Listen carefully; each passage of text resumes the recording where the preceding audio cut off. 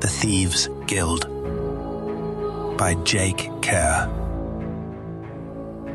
Episode 3. Caught.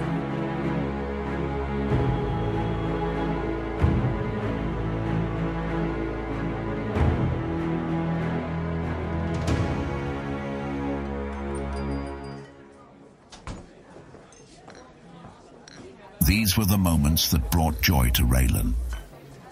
Surrounded by both friends and strangers from various guilds, he loved to weave tales about his daring-do at fighting the officious Night Guild, or the greedy Merchant Guild, or the dull Harvest Guild. In the city-state of Ness, guilds ran everything, their distinct colours a mark of pride worn by every guild member.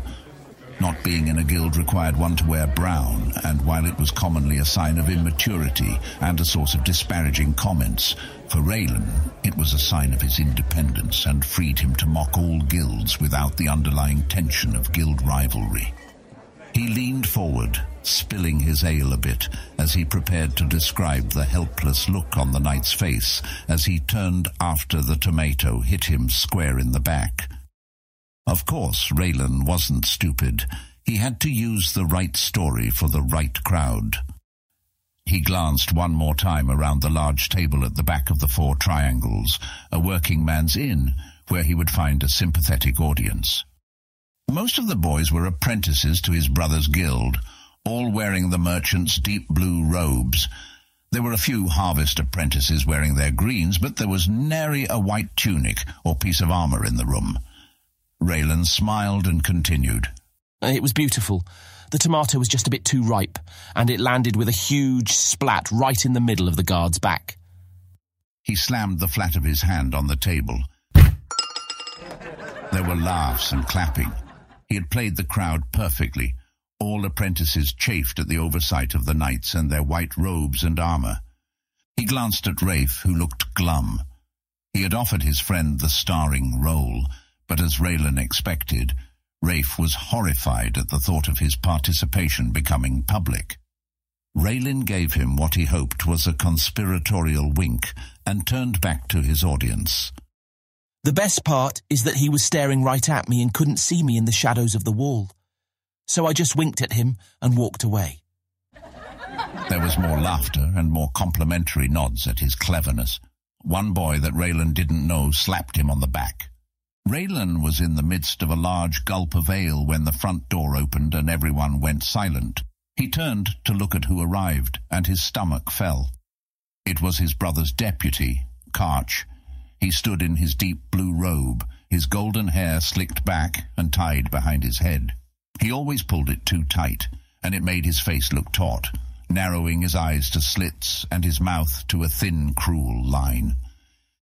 The merchant apprentices disappeared as Karch walked toward Raylan, a look of disgust on his face and his arms behind his back. Everyone else sank into their seats or slowly moved to other tables. Rafe was nowhere to be seen. A few brave apprentices smiled expectantly at Raylan. He had nothing to lose, so he decided to show off. The worst-case scenario was that he get a dressing down from his brother, and Karch would give him a whipping. I didn't know you frequented these kinds of places, Karch. The deputy looked around and frowned. You are correct, Raylan, but when one is collecting garbage, you need to walk among the filth. He turned back to Raylan and smiled. Which reminds me, you are to come with me. I don't need to do any such thing, Karch. Raylan grabbed his brown shirt. As you can see, I'm guildless, and you have no authority over me. Karch smiled again, and Raylan started to get nervous. He was fully expecting a slap for his insolence, but that was usually preceded by an angry tongue lashing. A smile didn't mean anything good. Ah, yes, the 15-year-old wearing the brown of the guildless. Karch looked around the room. I don't see anyone else in here without a guild. How long do you intend on such irresponsibility, Raylan? Do you know how many favours your brother has requested on your behalf, only to have you spit in his face at each guild? Raylan shrugged. I never asked him for anything. Karch leaned forward. Well, the days of asking for nothing and receiving much are at an end. I'm afraid you have gone too far this time. Raylan leaned back while he tried to think of what he had done. He couldn't think of anything that would offend his brother. Karch must have been bluffing. I have no idea what you are talking about. Now leave me alone and tell my brother that he should worry about guild matters and not me. Standing up straight, Karch brought his hand forward from behind his back and tossed a white pile of cloth on the table. It was a knight's robe with a reddish-brown stain on it. I'm afraid a guild matter is why I am here. Karch turned toward the door and raised his voice. Guards, it is time. 3 guards in white entered the inn. The one in front was missing his robe. Karch looked back at Raylan and smiled.